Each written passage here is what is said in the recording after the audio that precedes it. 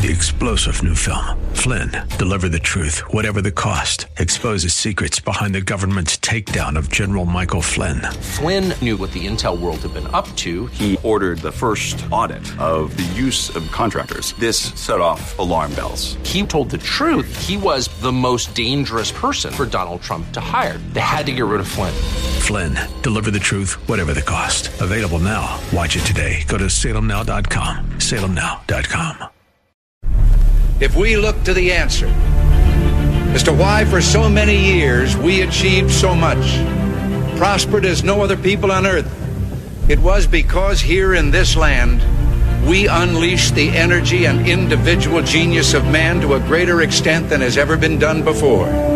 Those who say that we're in a time when there are no heroes, they just don't know where to look. The sloping hills of Arlington National Cemetery, with its row upon row of simple white markers bearing crosses or stars of David, they add up to only a tiny fraction of the price that has been paid for our freedom. As for the enemies of freedom, those who are potential adversaries, they will be reminded that peace is the highest aspiration of the American people. We will negotiate for it, sacrifice for it. We will not surrender for it now or ever. We are Americans.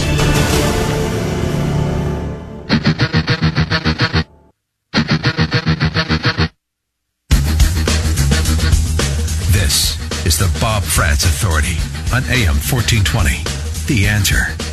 Hour number 2 underway now, 8 minutes past 10 o'clock. Thanks for being with us on this Free-for-All Friday, the 29th morning of the 10th month of the year of our Lord, 2021. Thanks again to Jim Jordan in hour number 1 coming up. In hour number 2, in about a half an hour, we're going to talk to John Hagan, Ohio school board member, and his daughter, Christina Hagan, is a former Ohio state representative. So a pair of Hagans going to talk to us about a couple of very important issues, including a change at the head of that Ohio school board. Laura Kohler, the author, the president of the board, and the author of Resolution 20, which was going to bring critical race theory and all kinds of DIE theory into our classrooms, indoctrinating our kids against the country and against one another. She has resigned her position. There will be a new school board president. This is a monumental moment. And the most important thing here, of course, is appointing somebody to that position who is going to actually believe in education, not indoctrination. But that's a huge, huge step in the right direction, which we will talk about with Hagan's father and daughter coming up at about 10:35. Right now, I want to talk about policing in Cleveland. Last week, you may recall, I had the president of the CPPA on. That's Jeff Vollmer, Cleveland Police Patrolmen's Association. He told us this, that if Issue 24 passes on Tuesday, if Issue 24 passes in the city of Cleveland, there will be an exodus of somewhere in the neighborhood of 300 to 400 Cleveland police officers. They're going to retire, they're going to resign, they're going to transfer to other cities, they're getting out. And the reason why is they cannot do their jobs, which are life and death situations, without knowing that they have support from their superiors. And if 24 passes, their superiors would become a bunch of civilian anti-police activists. Those would be the individuals involved with deciding whether or not police actions were indeed appropriate. They would be the arbiters of police conduct versus misconduct. It is simply insane, and yet that's where we are. 2 men running for Cleveland mayor to replace Frank Jackson disagree wholeheartedly on whether or not Issue 24 should pass. And so I want to welcome to the program now a man who is arguing on this issue as well. He has got he is strongly in favor, rather, of one of the 2 candidates for mayor because of their stand on Issue 24. And this is the former Cleveland Police Patrolmen's Association president, Steve Loomis. Steve, good to talk to you again. It's been a long time since I've had you on the radio. How are you? Yes, sir. Thanks for your time. I'm very good today.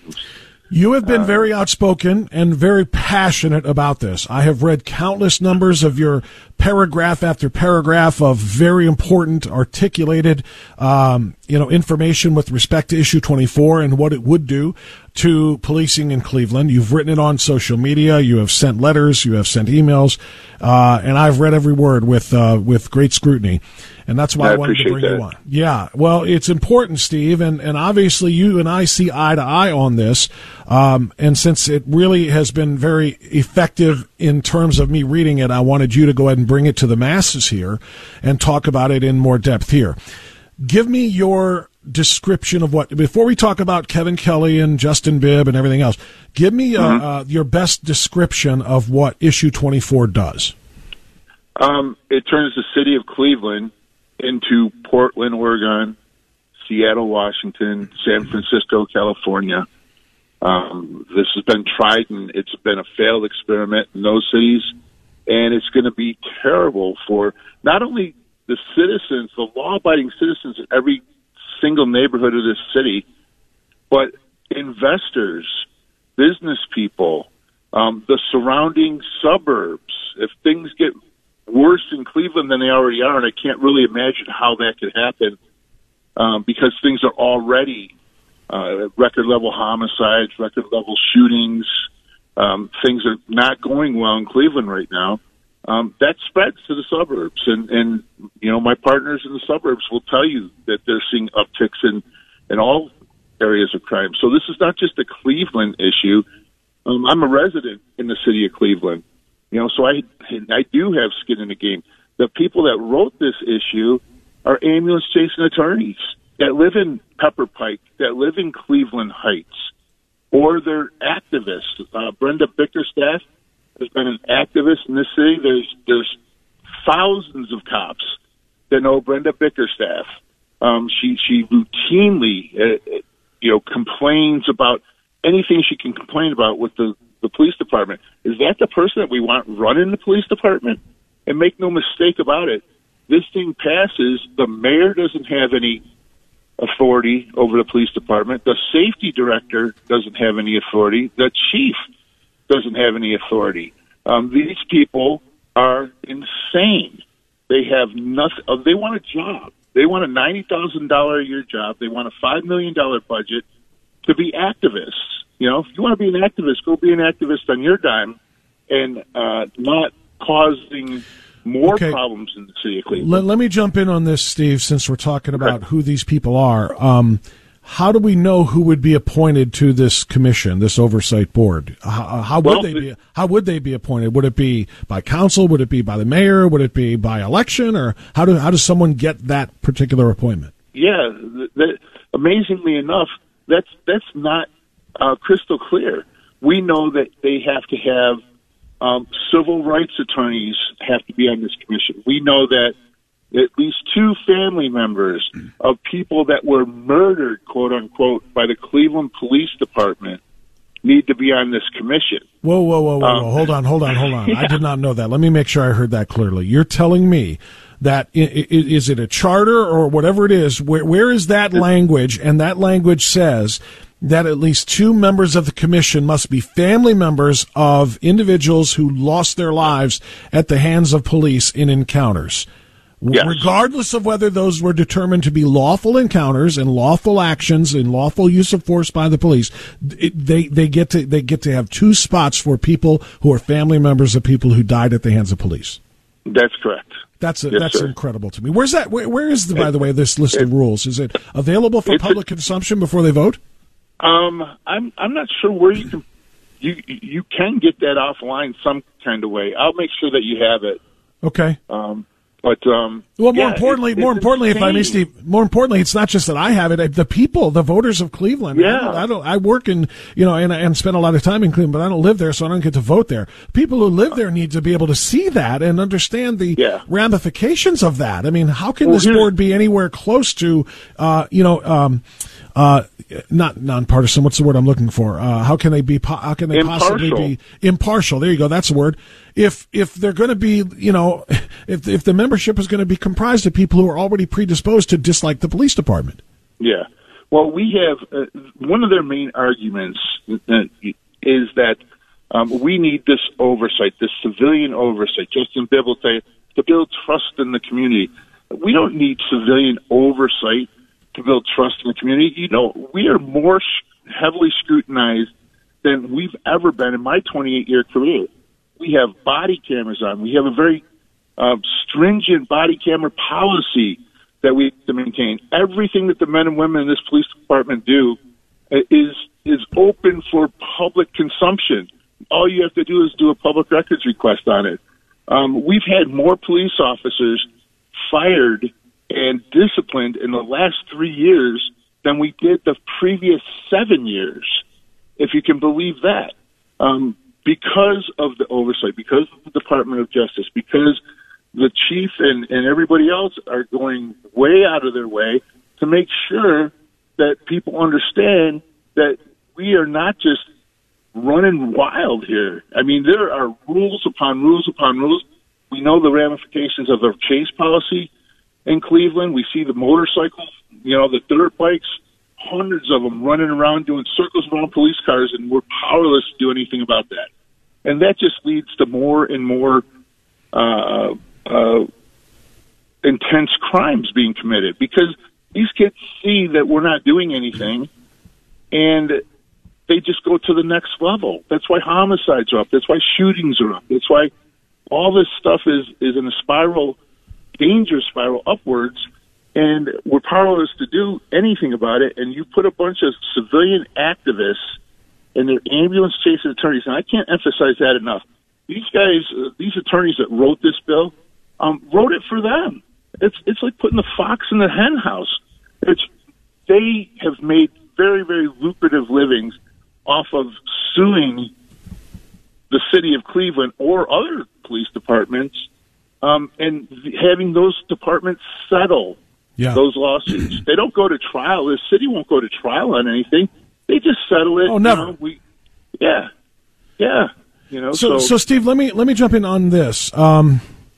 Former Mayor Frank Jackson, or soon-to-be former mayor, obviously, this is where Kelly and Bibb are running to replace the retiring Frank Jackson. He has come out against Issue 24. Now, he has not always been a huge friend of the police. He has too often, in my view, sided with the activists. He has paid off families before investigations are completed to find out whether or not there is anything to pay off for, to find out whether or not there was any police misconduct that led to, certain incidents. So he's never been a big supporter, in my opinion, of the police. But on his way out the door, he has made it very clear he does not support Issue 24. He thinks it should be defeated. He thinks it's bad for policing and it's bad for public safety.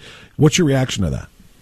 I applaud him for that. And Mayor Jackson, he's not been an enemy of the police either. He's kind of a middle-of-the-road guy there and let these investigations play out. But that being said, I applaud him for that because he knows that we've been dealing with these activists for 5 years, six years now with this consent decree.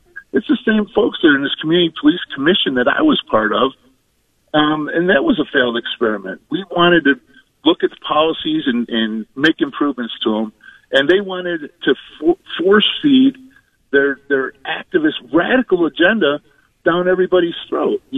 Foot patrols in the neighborhoods. I don't have a problem with foot patrols if we're not 420 cops below our budgeted staffing level right now. We don't have the people to do that.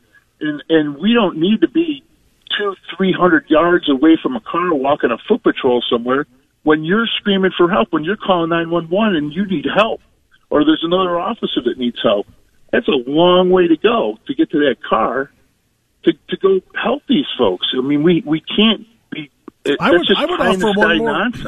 would offer one more note on that, Steve. A police vehicle not only allows you to get from point A to point B faster when there's an emergency call that comes in, it also provides you with a measure of protection. You're surrounded by the steel. I mean, and I hate to sound like this, but let's be honest. In this day and age, in this era right now, in this we hate cops, in this post George Floyd, in this in this defund and abolish police attitude that we are living in right now, cops are getting shot at and ambushed in record numbers all across this country. It's sad. It's disgusting. and nothing is being done about it, because what can you do about it? They have poisoned public opinions against police, and there are people taking shots at cops. I don't want to be a cop walking down the street on foot patrol, knowing that cops are getting ambushed the way they are. Who's coming to do the drive-by? Who's they're gonna try to track and see where you are and what your patrol pattern is, what day and what time you're on this block, that block. Good God, man! It's just might as well put a bullseye on your chest. Yeah, it's not a tactically sound position to take, at this point. And we have medical kits in the car, so a kid falls off his bike and is bleeding. What are you going to do? Run back to the car? It's not plausible. It's a pie in the sky political promise that Justin Bibb's making. He's claiming 51% of the police officers in the city of Cleveland are riding desks somewhere. Well, does he think that I'm riding a desk in the homicide unit? And we're going to put all these people that are in the desks back out on the street? No, you're not, because you need detectives in the homicide unit, sex crimes unit, narcotics unit, gang unit. Those are jobs that he's considering. The only way you get to 51% is if you consider those guys like me that are, riding a desk in the homicide unit, and another record year of homicides we're headed towards right now. Right. So it's nonsense. The fact that Justin Bibb is claiming that his father was a police officer, his father was a fireman, and he was in the arson unit. He's a fireman that has police powers. So, he's just disingenuous on it, and it's sad to me.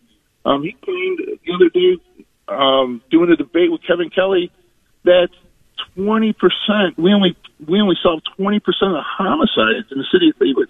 That's offensive. That's a blatant lie. I don't know where he's getting his information from, but we're in the mid to high 60%, which is higher than the national average. And that's understaffed. And that's understaffed. You're understaffed and you're overworked. I mean, we haven't seen violence like this in this city in my career, anyhow, since the late 70s. So, Steve, let me wrap it with this, because I got to go here. It's 10:24. Okay. I'm going to put it to you. Your successor in the CPPA role, Jeff, said 300 to 400 cops are going to leave if issue 24 passes. Nobody's going to want to put their life on the line in a situation with a potentially violent criminal. If the violence escalates to the point where you're going to be judged by a bunch of activists, particularly police-hating activists, as to whether or not you go to prison or not. He said 300 to 400 people are going to leave. So I'm going to ask you, I don't know exactly where you are in terms of retirement eligibility. I don't know how many years you have in, but if issue 24 passes, are you going to be one of them? Are you out the door? Well, we will see. I'm day to day, my friend. Okay. So you are eligible. You can go when you want to. Oh yeah, I can. I'm one of the 300 that can go. And even more importantly than that, Bob, you're not going to have. We are already having a problem with recruitment.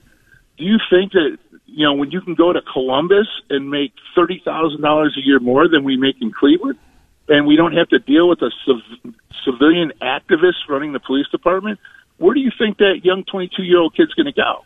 He's not coming here, so that's retention is going to be a big problem. These younger kids. Well, your point there, Steve. Your point there is well taken. Although I don't know if I would use Columbus as the best example, because they've got a mayor who's like Bibb, as far as I'm concerned. Ginter there does not have his police officers' backs. It's not exactly a great situation. But I do understand your point. It's easier to put up with that when you're making $100,000 a year. Right. Yeah, the enticement would be there. I know. I do understand, and I hope everybody in Cleveland understands this is going to be devastating for law enforcement in Cleveland. People are going to die. More and more and more people are going to die. 300-400 police officers short, under budget, and there's nobody to come running when you're calling for help. It is going to be, the streets are going to be run by the gangs, by the drug dealers, and by just the most violent criminals there are if issue 24 passes. And I know that's your message, and I hope everybody in Cleveland that has a vote in this understands that. And remember that when you're voting for the mayor as well, because one candidate says that's how I want it, and the other says no, get rid of 24. So why would a mayoral candidate want to give up his authority? That's what he's being elected for. By the way, that's in state law, so they're going to have all kinds of problems anyhow. This violates Ohio state law. This violates city charters. This violates. They wrote in this thing that our contract is just null and void, essentially. Impossible. And it's just an overreach on every level. It should never have been allowed to be put on the ballot, written in the form that it's in. And, Steve, I'm glad you're using your platform to get this message out there to people, and hopefully it reaches enough eyes and ears so that we get the right result on Tuesday. Steve Loomis, former president of the CPPA. Thank you, Steve. I appreciate it. All right, we're way late here at 10:27. We'll take a time out. We'll have our newscast. Then we'll come back on AM 1420, The Answer.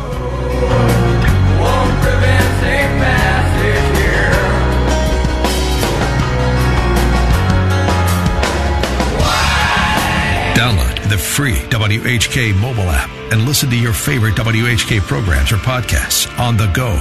It's free in your app store. Nobody likes the thought or the idea of leaving their home, ever. Whether you're in your senior years or any other time. Nobody thinks about the fact that maybe someday I won't be able to live in my home and be careful and be cared for. So I need to find another place. If that time ever comes for you or someone that you love in your family, I want you to think first about Heritage Retirement Communities. There are 3 locations for Heritage Retirement Communities. One's in Walton Hills, one's in Seven Hills, one's in North Canton, and they are all amazing. Now, these facilities offer independent living, assisted living, and memory care. Now, what makes them different from nursing homes? Let me be very clear. These are not nursing homes. These are just homes. These are literal suburban family homes with just a very small population of residents and a small population of caregivers, a very low caregiver to resident ratio that allows your loved ones to live like they lived on their own at home, but with care that they need. That's the difference between a communal-style nursing home where they have hundreds of residents and they have dozens of staff, and they're just shuffling you through one bed to the next, to the next, to the next, and they're serving meals like it's a military outpost eating MREs. No, home-cooked meals and home care, where you're treated like a person and not a patient. That is why you want to call Heritage Retirement Communities. So if mom or dad or grandma or grandpa is in need of assistance like this, I want you to call 330-846-1499. Let me do it again. 330-846-1499. Schedule a tour. It's free. Cost you nothing. But look at how life can be for the senior loved ones in your life. Heritage-RC.com for more information. Then call 330-846-1499. Heritage Retirement Communities. It's exactly like home.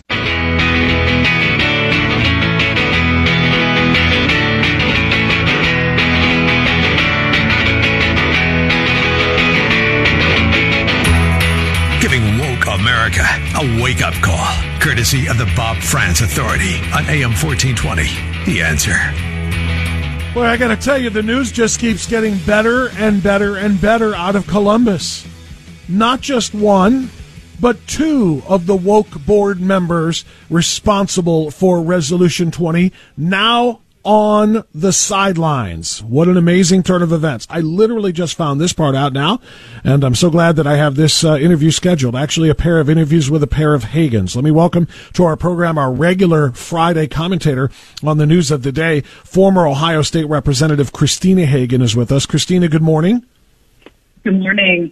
Thanks for having us on. It's a pleasure to have you as always, and let's welcome your father, John Hagan, also a former Ohio State representative and current member of the Ohio Board of Education, with this late-breaking news. John Hagan, thank you for coming on, sir. How are you? Good morning, Bob. I'm well.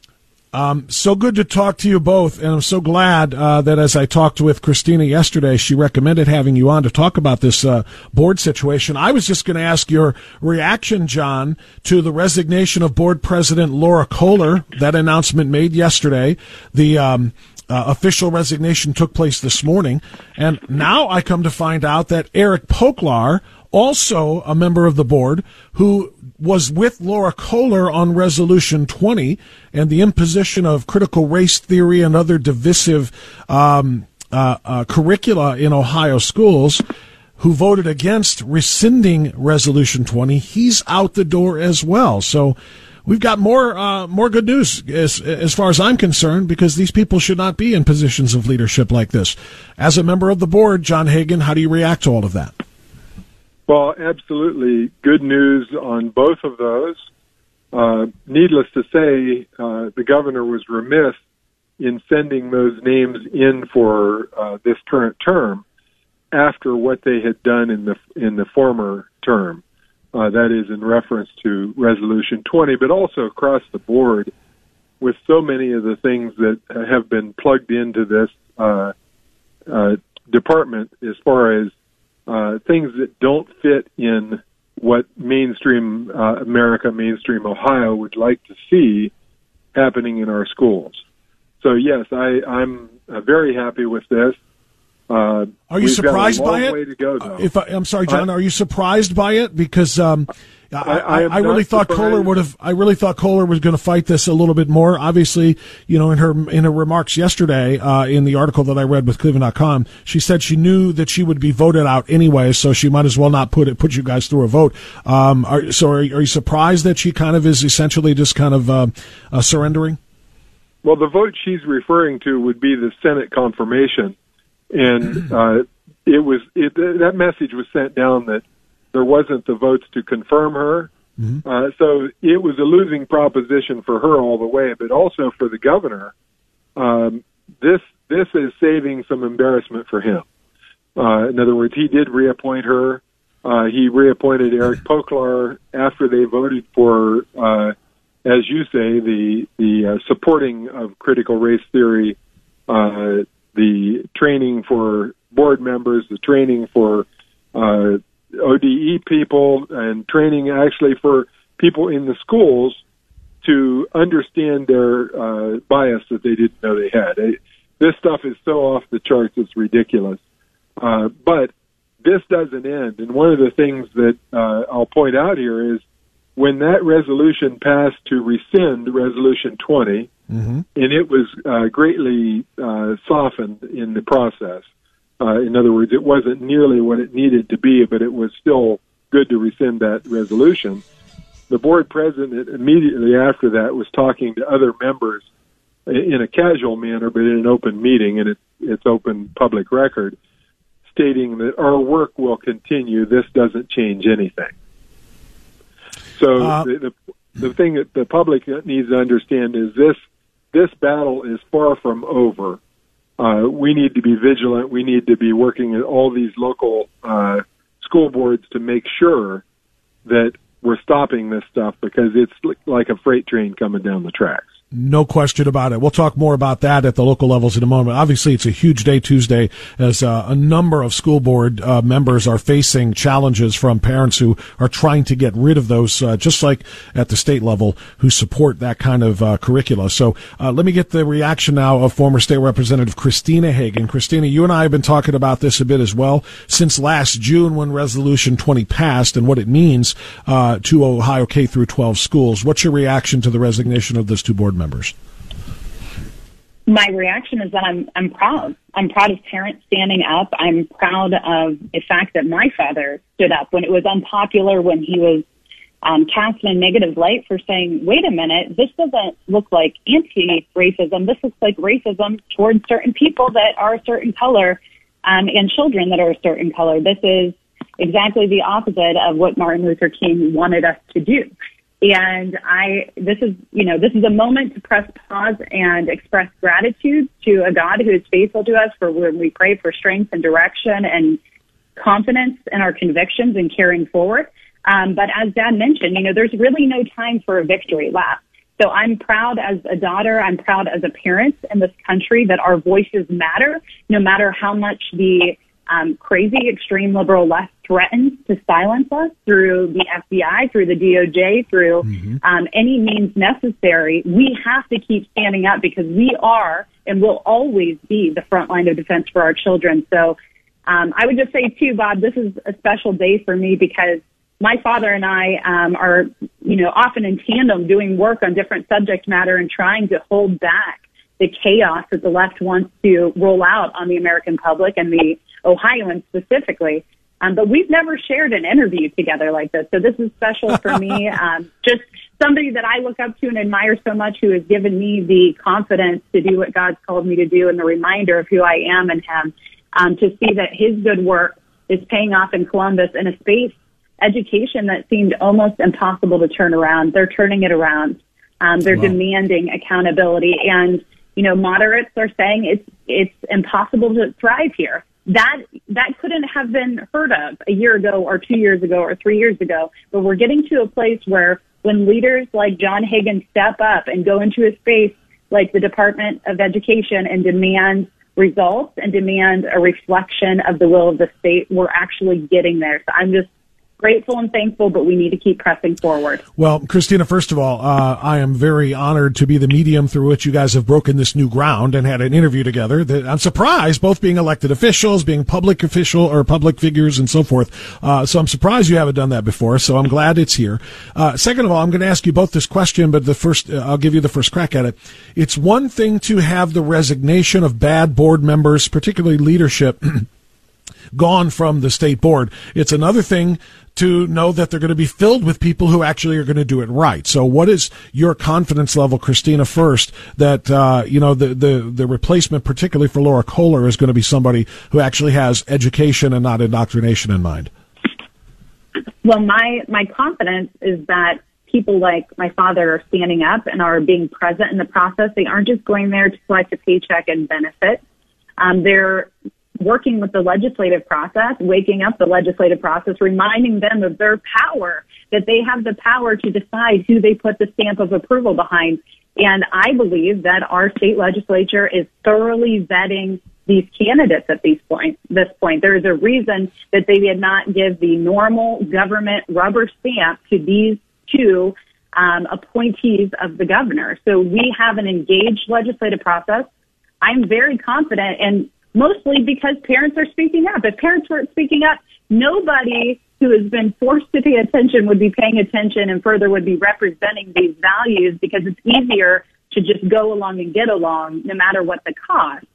But when people are demanding accountability and a future for our plan in education, instead of being steamrolled by what's coming down to the federal government and leaking into our schools and indoctrinating our children, we have hope in this state. So I am very hopeful, and I think we need to continue to put the hard press even on those state legislative leaders to ensure that we are putting people into these positions who are true conservatives, who are truly against this complete disturbing mindset being put on top of our children and the corruption of our children, and that they have our kids' interests at mind. Yeah, I think that's well said. That's Christina Hagan, a former Ohio State representative. Her father, John Hagan, is also a former state rep and a current member of the Ohio board. So, John, you said in your first remarks, that Kohler had to go because, for her to stick around and then get, voted down by the Senate would look bad for Mike DeWine. So I would imagine Mike DeWine is going to be looking for somebody that he knows is going to be confirmed, and that means somebody who is not going to be all about CRT, not going to be all about all of this divisive type of curricula in Ohio K through 12 schools. What's your confidence level that Mike DeWine is going to get the right person? Well, first I have to respond to something that Christina talked about, and I will just simply say that Christina is definitely one of my heroes. So I appreciate what she does, and I just wish there was a lot more strong young people stepping forward as she has. But as far as the appointment process, I would expect that something will be coming, but I'm also with much interest watching the legislative process. And a recent bill was just modified in committee, hasn't come out of committee yet, calls for changing the board to all elected, using the congressional districts, which would give us 15 members.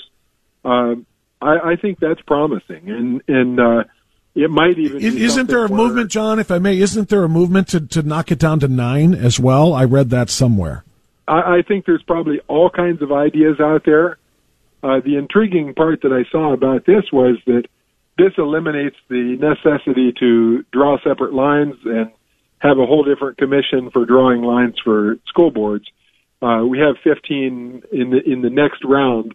We have 15 congressional districts, and this would set it up where you had one elected member in each, 7 in one election, and then 8 in the election 2 years later. So it simplifies it in my mind as far as, the district that I currently represent goes from Stark County all the way to Marietta. If it were a congressional district, it would be much more compact, and in my current situation, it'd be Bob Gibbs' district if this was the map that we were using. So I think it's a positive thing to look at. It'll be interesting to see where the governor's at on this. It may be that after this current problems that came up, he may not be that resistive to having appointees on the board, because as it's shown here, that can blow up in your face, right? Yeah, well, it certainly has in this case. There's no doubt about it. And I wonder, just because Mike DeWine is in a Republican primary fight against Jim Renacci, primarily. How about that? And he's taken a lot of heat from conservatives, of course, over the shutdown and everything else that he has done with respect to COVID, and harming a lot of Ohioans. So I just wonder if he doesn't have a lot of bridges to repair here with conservatives, and that he's going to make sure that he appoints a real, true conservative, curricula minded, couple of board members here and a board president. In fact, maybe you can tell me: does he appoint the president, or does he just appoint the members and you guys vote for a president amongst yourselves? The president is elected by our board. Okay. So he would just appoint 2 more. He would just appoint 2 more to replace Kohler and Poklar. That's correct. Okay. And currently, we'll be operating with the vice president, because we do have a sitting vice president, and she will be sitting in that seat until there's an election for a president. As far as the going back to the governor, though, yeah, I think that like I say, he might welcome eliminating these appointments just for the simple reason that he won't end up with all this egg on his face. But I also want to point out that he did make an appointment here recently. Walt Davis from Warren County is a Second Amendment guy. He's extremely conservative. Has a background that is wonderful. He spent time in the Air Force. Worked in the Pentagon, has contacts in the FBI, just well-rounded with a ton of good background. This guy is a conservative, and he voted with us on repealing 20. And he came in the door knowing that 20 was no good and that we needed to get rid of it. So that's the last appointment that was made. So I would expect that if we have further appointments, at this point, they're probably going to be well-vetted conservatives. Well, that is certainly something that we are all hoping for. And again, not for partisan purposes. And that's the one thing, because I know that if the shoe were on the other foot and there was a Democrat governor saying we're going to appoint true liberals to the school board, we would be livid here. But it's not about partisanship for the sake of party. It is simply about education for education's sake. And Christina, I'll give you the last word on this, rather than indoctrination. And the fact of the matter is, we just want educational curricula to prepare our children for college or for the work world or whatever the case might be, not to indoctrinate them with some sort of ideology or another. Yeah, unquestionably so. I mean, we want an opportunity and a fair shake for our kids to be independent thinkers, and the question becomes what moral code is taught to our kids, because we have leaders like McAuliffe in Virginia who are saying that parents shouldn't be primary stakeholders in children's education. We know that that is absolutely not the truth. So our voices at school board meetings are essential to defining and safeguarding what content, what moral values are put in front of our children, because inevitably during that period that they are dropped off and picked up either by a parent or a school bus and delivered back home, they have people in front of them that are informing their perspective, their point of view, their understanding, their ideology, their moral grounding. And so for me, personally, I just actually heard about a book by Erwin Lutzer that I'm going to pick up, and it's called Keeping Your Kids on God's Side. And I think in this environment, for conservatives, more specifically for Christians, for all Christians, we need to pick this book up and we need to read it and have these 40 conversations with our kids about how to know and understand the moral truths that we have raised them in and how they can help instill them in other people and share with other people these basic truths and understanding to survive in a world that is against them, a culture that is against them. So I just say to all parents, keep standing up, keep voicing your opinion. If we all stand together, they don't have enough blue windbreakers to come after us. We are the front line, and we have to demand our kids' education as a reflection of our will for their lives and their future. Very well said, Christina Hagan. John, I can see why you're so proud of her, and Christina, likewise. You guys are doing great work for the people of Ohio. Thank you both so much for doing that, and thank you both for joining me this morning. We certainly appreciate it. Thank you, Bob. Thank you, Bob, and Bye-bye. we certainly appreciate what you do every day. Thank you, John. That's John Hagan, member of the Ohio State Board of Education. That's Christina Hagan, former Ohio State representative and future elected office holder as well. 10:54, right back after this. I'm going with some hesitation. You know that I can surely see that I don't want to get caught up. Okay, 10:57. I don't have a ton of time here, but I can maybe squeeze in a pair. So let's go to Independence. Dan, you're on AM 1420. The answer, go right ahead.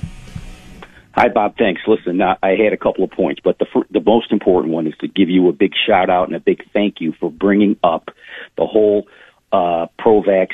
It's safe and effective. It's safe and effective. It's safe and effective. Shut up, roll your sleeve up, take the poke. Whether you've had Dr. Tenpenny on there, there's many, many, many, many other doctors who are saying, look, maybe we need to look at this. Maybe we need to look at this and that and some of these side effects. Nope, no debate. Everything is shut down. All you hear is safe and effective. Safe. It drives you crazy. I mean, the safe and effective is to this regime what roads and bridges was to the Obama regime, right? No matter what the question was, it's roads and bridges. Yeah. No matter what the question here is, it's safe and effective, safe and effective, safe and effective. Yeah, no, you're right, and that's one of the things, and thanks for the call, I'm going to continue to pound on until every other drug maker just gets to say, no, our drug is safe and effective, that's it, and doesn't have to tell you what the side effects could be. Then I'm going to call COVID out for the hypocrisy and call out the government for the COVID hypocrisy. One more. Joe, Maple Heights. Joe, go ahead. Hey, how you doing, Bob? Just want to let you know, my son and two of his friends are running for their Georgia System School Board, and they're against masking for kids, against mandatory shots, and all kinds of different things that's going on in the school system that we don't have time to talk about right now. But he's an outstanding citizen. He's a God-fearing man, and I just want to put a little plug in for him on the air today. Well, I appreciate you doing that, my friend, and we need to thank you for the call. We need to replace all bad school board members at every district in Ohio that is supporting the division of our kids, the hatred of our country by our kids, and all of the other indoctrination things. They're there to be educated, not indoctrinated. Replace them with good school board members like that. Thank you so much, or potential members, rather. Thank you so much for the call. Everyone, have a safe weekend. Remain free. We'll see you Monday. 3-star General Michael J. Flynn, head of the Pentagon Intelligence Agency, knew all the government's dirty secrets. He was one of the most respected generals in the military. Flynn knew what the intel world had been up to. He understood its funding. He ordered the first audit of the use of contractors. This set off alarm bells. The explosive new documentary, Flynn, Deliver the Truth, Whatever the Cost, uncovers the facts behind this scandal. Flynn told the truth. He was the most dangerous person for Donald Trump to hire. I find out the worst enemy that I'm going to face in my life is right here in America. They took my assessment and they wanted me to change it. And I was like, I'm not changing it. They had to get rid of Flynn. With in-depth interviews, archival footage, and never-before-seen personal records of the man behind the headlines. I just felt like I was drowning. Flynn, Deliver the Truth, Whatever the Cost. Available now. Watch it today. Go to salemnow.com. salemnow.com.